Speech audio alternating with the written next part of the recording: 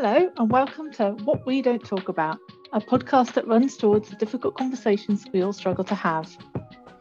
In it, we explore the experiences you might go through and the explanations that can help you understand them. I'm Alice Sowerby and I co-host the podcast with Kerry. I'm incurably curious about what it's like to be a human and the reasons why our experiences are the way they are. I work in tech and I've held leadership and management roles across a wide range of organisations. And I'm Kerry Newton-Sargonar, an agile professional, coach and training neuroscientist with a passion for brains, books and tea. I love a nerdy look at why we do what we do on a behavioural and neuroscientific level, and then exploring how we can do better for ourselves and for the folks around us. This is our first series of 4 podcasts in which we explore some of the challenges of being a first-time manager.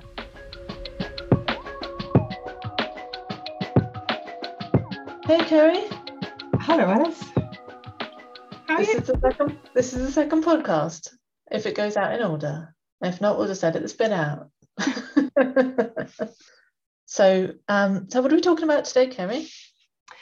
Today, Alice, we're going to talk about deadlines and the enforcement of deadlines and how that affects people, how that affects the work that they produce, how that changes how they show up. Yeah, it's something that is the bane of all our lives, I think, in work. And as an IC, as a lot of people I know call them ICs, individual contributors. We're always having deadlines imposed upon us by other people, and then as middle managers, I suppose we might describe it, we're being told to use deadlines as a tool. Mm-hmm. And sometimes as a pretty blunt tool, sometimes it's the only tool. It's definitely the tool of choice, it seems to me, in the world of work. I don't know what your experience is. Yeah, well, having worked for a number of years in Scrum is a series of tiny, potentially really painful deadlines, one after the other in a never-ending stream of deadlines. Yeah. Yeah, I've worked in Scrum. And yeah, I've never known the people within the teams to really love Scrum, and I think that's one of the reasons why. And maybe we don't want to get into it. Dive onto Scrum. There's plenty of chat about that already out there. But yeah, we certainly are often asked to use deadlines as a motivating factor, and it would be good to talk a little bit about what it's like to have to work to a deadline and what it is that you're really doing to people when you put deadlines upon them. And I know from my point of view, I can talk about times when I've tried to do that, or times when I've been subjected to it, and how, in what ways it works and in what ways it doesn't work.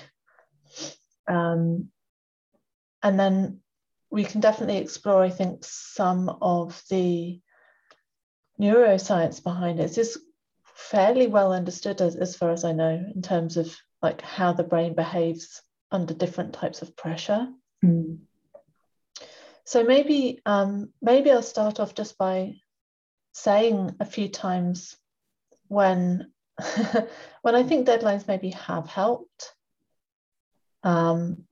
because I think that's more the exception than the rule in my sort of experience.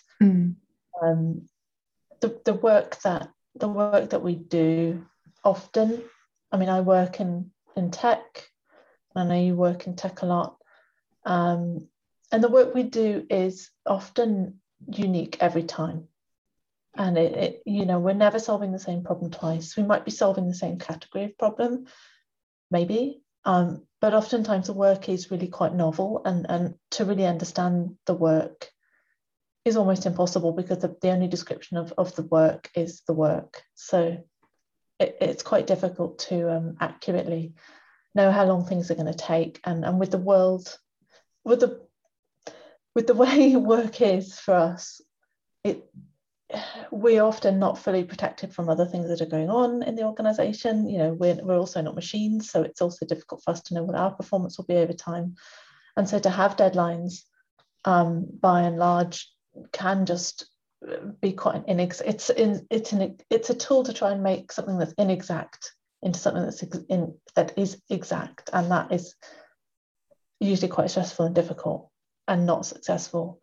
Times when I have seen it be useful is where things, like when I've been in startups and it's been you've had a founder or someone who's really driving forwards, and we often used to do sort of event-driven development. I don't mean event in a programmatic sort of software development sense. I mean, we've literally got to go to a conference and launch something, or there's some kind of thing coming up, and there's a big push towards it, and people generally respond reasonably well to that, and they don't tend to mind putting in extra time and so on. But I do think it, when it becomes the norm, it becomes very unhealthy, because you can't cope with that consistently all the time.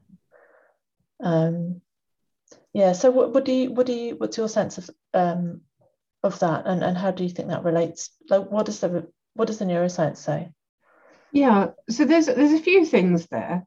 So one of the things about deadlines, and the thing I think that makes it more or less effective as a motivator, and also, mentioning Scrum earlier, the thing that means that people can come back for more and are willing to come back for more and are engaged with and enjoy the process, is the difference in how the deadline is framed. So we can either frame the deadline as the point at which we deliver a wonderful thing, we're all really looking forward to it, the company is really excited to see this. So there's a sense almost of, at the point of delivery, there's a general feeling of reward and gain. And so this is, a good thing happens, or, the bad thing, the stress of the event, the events leading up to the deadline, they stop. So, this then reinforces this idea of, wanting to work towards this, wanting to deliver. So, you get more motivated behavior towards achieving that deadline. And the opposite of that is the idea that there's some threat that's carried with missing the deadline. So, if we don't deliver on time, then the team is going to look bad, your jobs are at risk, we won't get this bonus. So there's some kind of threat that's carried with, potentially missing the deadline. And that doesn't have to be there when it's framed as a reward. There doesn't have to be an underlying threat. It can just be, the framing can just be on all the good things, or the framing can be on the thread. And the interesting thing, there was some interesting studies done about the responses to rewards versus punishments. So reward where the good thing happens, the punishment where the bad thing happens, and people respond much more to the threat, to the threatening side of things. So it actually has more of a motivating effect, particularly when the labour or the work is manual in kind. The problem is that works in a short-term scenario as a one-off, or when the work that you're doing is physical. The problem is when it's a repeated event, then it turns into something that essentially it turns into chronic stress. So this has all sorts of really negative effects on the individuals, on the team, on motivation, on morale, because you're constantly trying to avoid the threat. Even though to begin with that was a great motivating factor, over time that has a huge number of health impacts that are really quite dangerous, and is something that then leads to burnout and depression, anxiety, all of these really undesirable factors that mean that everybody ends up going off sick or quitting. So from a neuroscientific perspective, we have a neurotransmitter called acetylcholine, and one of the things that we've seen acetylcholine do is give us this sense of urgency. So if you've ever run to catch a train, or you're trying to get ready for call or an interview, you know that you've got something that has to be done beforehand. The feeling of urgency that you get, that's the neurotransmitter acetylcholine going wild in your system. And that's great, again, for one-off or small stakes, low stakes situations. The problem comes when you get too big a flood of this neurotransmitter. Essentially what it does to your system is it shuts your motivation down. You essentially retreat. It becomes overwhelming for your system, and you stop really being able to do anything. So for anybody who's ever experienced overwhelm in the face of a really big, daunting task that they were quite motivated to get started on, and then when they start to investigate and either realize the full scope of the work or realize how short an amount of time that they have to get the work done, and then you just sit there almost paralyzed, not able to do anything, not able to even get started. So this is when you've gone too far the other way. So where have you seen that playing out in the real world? It's interesting when you said, deadlines are essentially a form of threat, like that. That's a really stark statement, isn't it? I mean, I think we all know that, but I think we often don't acknowledge it, is that there's often an implied set of consequences, and almost when I was a high school teacher, I worked this out, and I don't know where I got it from. I might have got it from a Roald Dahl book, or something. I might have got it from like Matilda or something. But I realized that it was much better to tell the child, I'm going to sound like a psychopath now, I don't know what I'm going to do to you or with you. I will tell you tomorrow. And that sort of that sort of delay of impending threat allows a lot of space for the imagination. But I didn't do it. I didn't just use it indiscriminately, by the way. In fact, I probably used it once, I think, with some very oversure child.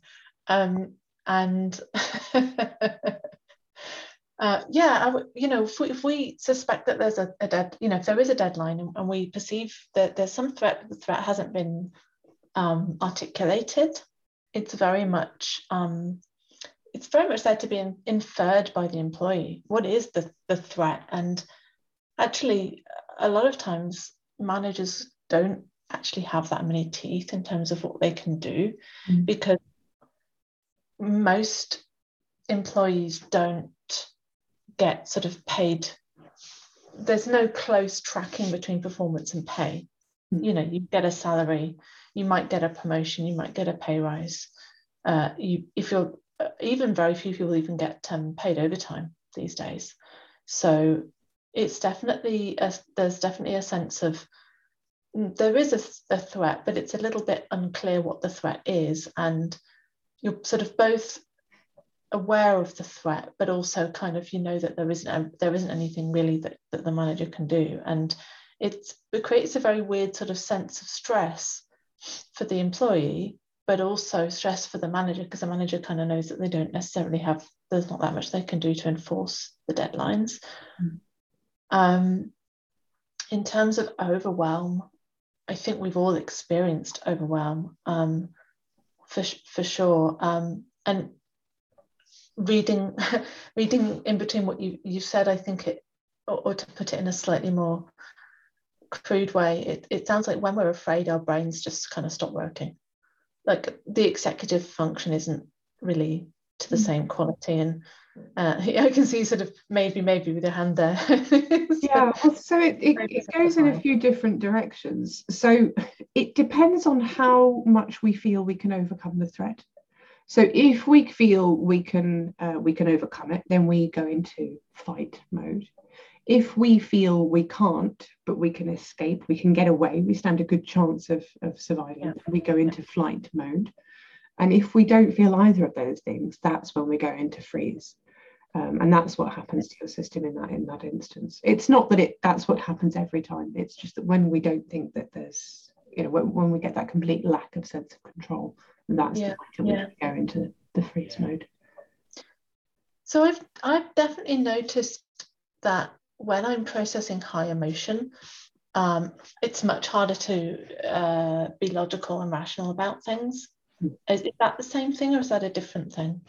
Well, so that will be another factor that's going to put you under more strain, under more stress. And if it's a lot of the time it's a combination of factors. Whatever's going on at home, the fact that there's a pandemic, whatever worries that brings, plus whatever is going along at work, all of these things have the effect of reducing the capacity that you have to exercise executive function. So that's the area of your brain I talked to you before about the brain in the hand model. So the more you have to rely on the limbic system, and the more your amygdala has kicked in, the less access you have to that limbic system, to the area of your brain that sorts out, or that takes care of some more executive function, problem solving, creative thought, decision making, rationality, those sides of things. Right. Yeah. So they would be the sort of the oldest evolutionarily parts of it. Is that a bad model? Well, it's not a helpful model. So all of the areas of the brain evolved at the same time. So if you look back to the most ancient creatures with the most simple forms of a brain, they've got all of the elements, including a very primitive version of the neocortex. It's just not as complex. So as our bodies evolve to become more complex and have more complex needs, the brain evolved to become more complex with that. And so emotions they're a survival mechanism, essentially. They're a chemical message that your brain sends to the rest of your body to tell you that some sort of a threat, or something that's going to be really good for your survival, has been detected by the rest of the system. And then the emotion, completely dependent on context, is what you then experience as a chemical response to either promote you seeking more of that thing because it's potentially good for your survival, or to stop or escape that thing because it's a threat.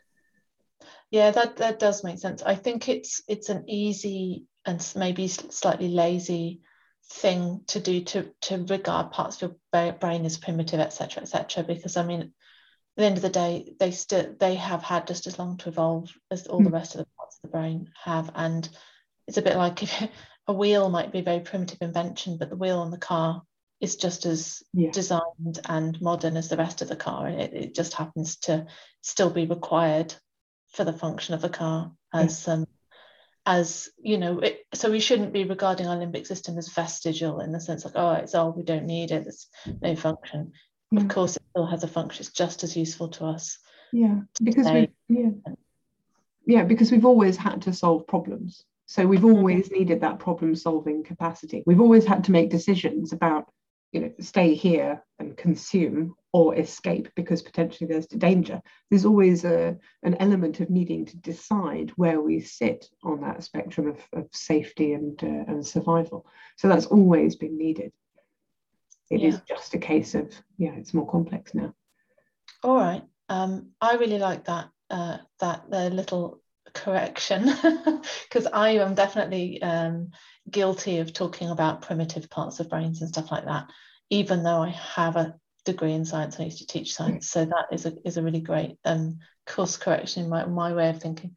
So let's talk about alternatives, because what they tell you is use deadlines as a tool to get work done and to make work predictable and to keep teams focused, and ultimately it's quite a crude tool, and we've just discussed that it definitely has some downsides, or at least when done in some ways it can have more downsides than others. So in terms of alternatives, I mean, certainly we talked a little bit about the role of rewards, and having something to aim for and something that has an impact that you can see the effect of does seem to be very motivating. And maybe this is where we start to talk about intrinsic and extrinsic, where deadlines might be extrinsic and being able to see the effect of your work might be intrinsic. I think I've probably answered I've probably asked a question that I answered just before I asked it, which is,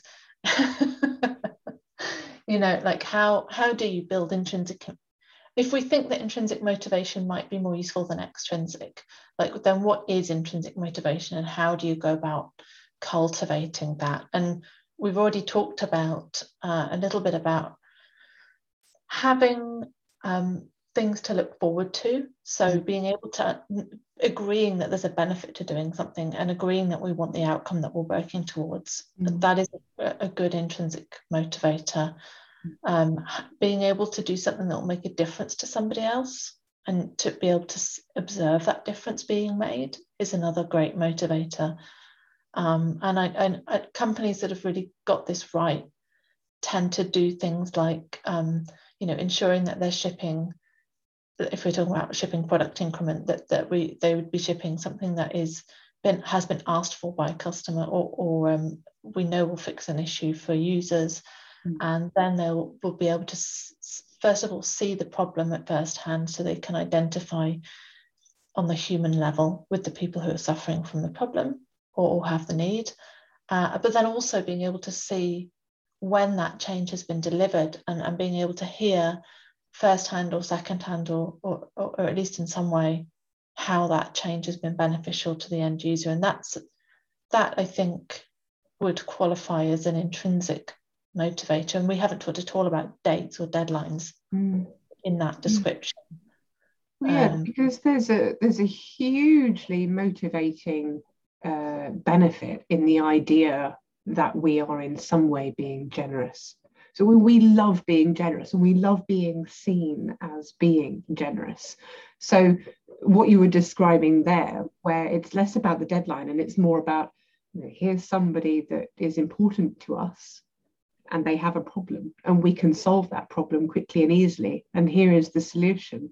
And then we all pat ourselves on the back and feel good. Not only have we done a good job, but we've also we've also helped somebody out who needed our help. And that's a brilliant feeling. I'd be really interested to hear about times where you've seen that working really well in your experience and teams that you've worked with or companies that you've worked with. Yeah. I mean, the best times, the best ways of doing that, and the best times that I've seen doing that is when you have rapid iteration and you have access to the end user. You know, so if you are developing a product and you have someone who's doing an early customer, or any customer, it doesn't have to be an early one, but times when I've seen it working the best is with new teams that are relatively unencumbered by sort of the there's some of the slowness and the stuff that can happen in more established companies and more established teams and products. But yes, if you can get that more rapid iteration and feedback, and it's that sense of co-collaboration and working with the customer, that's definitely been very helpful, particularly if you are developing something that is in a new product or something that's really solving a business need and the customer's just as keen to get that change as you are, then that's people just, you can't stop them working on it, they just want to, you know. I wanted to actually pick on something you said a moment ago, which was about feeling that you've done a good job, because I think working with engineers a lot, as I do, and also designers, you know, UX designers and so on, and writers and like anyone who's essentially on the front line creating and producing things, there's a real pride in the quality of work that people do, not just at a sort of a very sort of granular level, but also architecturally and conceptually as well. I often feel like I want to tell people, particularly because I work a lot with developers, you know, developers are creatives. People think, oh, heck. And so you're some kind of like nerdy, boring person who's just like, oh, I really enjoy bits and bytes. It's like, well, no, these people are creative. Like they're super creative. And a lot of them have multiple, the really sort of polymath. Can I say polymaths? No, I was going to say polymathematicians. I don't think that's quite right. They're real polymaths. Yeah. And hugely creative and so on, and the enjoyment they get out of not only doing the job but doing the job in a way that's aesthetically pleasing and seems like rigorous, clean, efficient, elegant. Yes, that's very much a sort of word that crosses over between tech and art, artistic things. Yeah, and I've definitely noticed that you can really burn the morale of an engineering team down by not allowing them to exercise the beauty of what they do and the quality. If you're asking them to do things quickly and take shortcuts and build up technical debt, then yes, I mean that's like existentially, but it like really weighs heavy on their souls, Yeah, because they know that it's not solving the problem in the best possible way, and it's going to come back later, and there are going to be ongoing issues. It feels good. It's a short-term reward. It's a bit like eating a fast food burger. Yes, it serves the immediate need, but there's always that post-burger guilt. Well, I don't know about you, but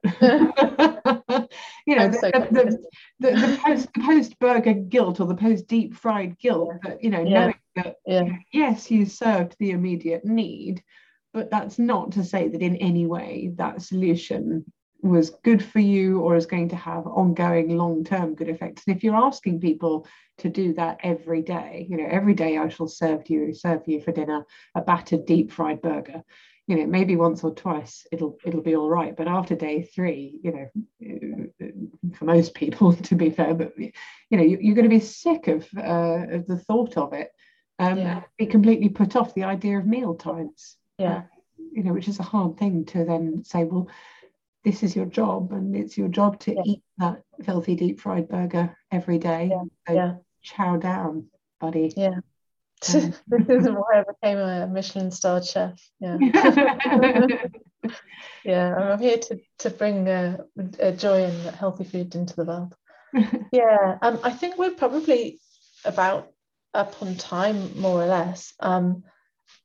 Let's just have a little think about summing this up then. So we've talked about deadlines being often recommended as a way to manage the output and the work of the team.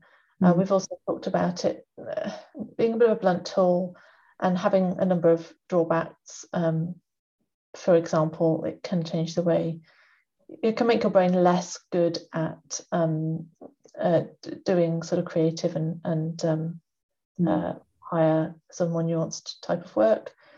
It can be perceived as a form of threat and cause stress for that reason. It can be, I don't know if I already said, it's quite a blunt tool. And then what to do instead is, instead of making external, instead of making it extrinsic, try to make it intrinsic, which means giving people a reason to care about the work they do, and for that reason giving them better access to seeing the impact of it.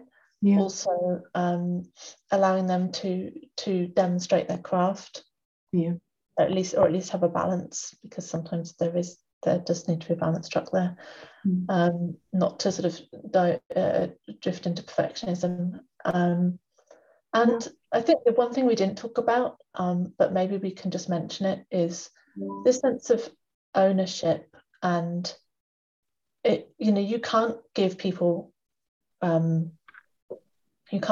responsibility, they have to accept responsibility. So I think if there's definitely something to be said for just not passing deadlines down to people, but asking them to suggest and making it part of a conversation, so at the end of it they can say, yes, I'll get behind that, rather than being clear that there's not a threat at the end of it, but actually focusing on the reward and the benefits and the positive side. Whilst it's not as motivating, it does still have a motivating effect, and it's much more sustainable in the long term.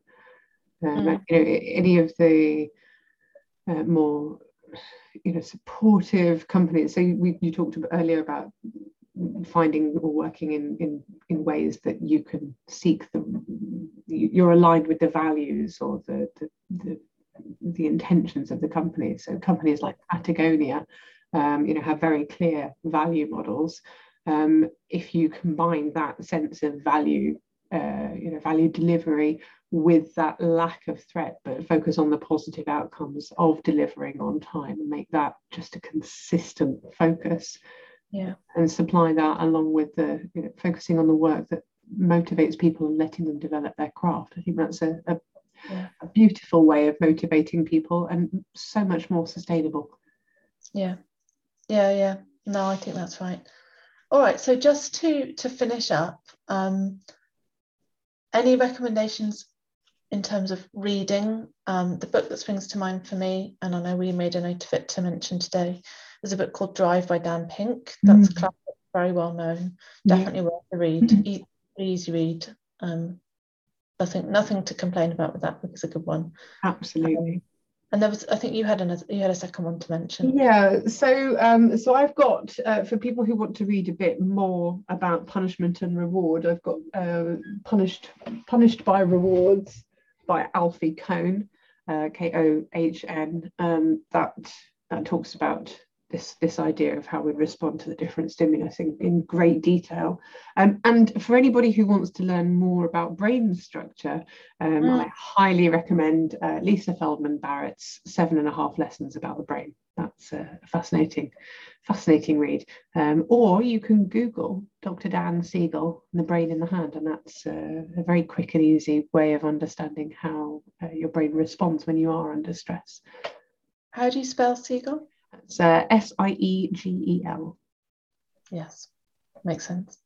All right, well, thanks, Kerry. That was fun. I'll catch up on the next one. Can't wait to see what we're talking about next time. Great to talk to you, Alice. All right, bye-bye. Thanks for listening to this week's episode. To find out more about the podcast or to send us questions, you can visit our webpage at www.dta.co.uk. You can also get in touch by email at hello@www.dta.co.uk or on our LinkedIn page. Links for all these places are in the show notes. And if you liked this podcast, please give us a 5-star review and subscribe. See you next time. Bye.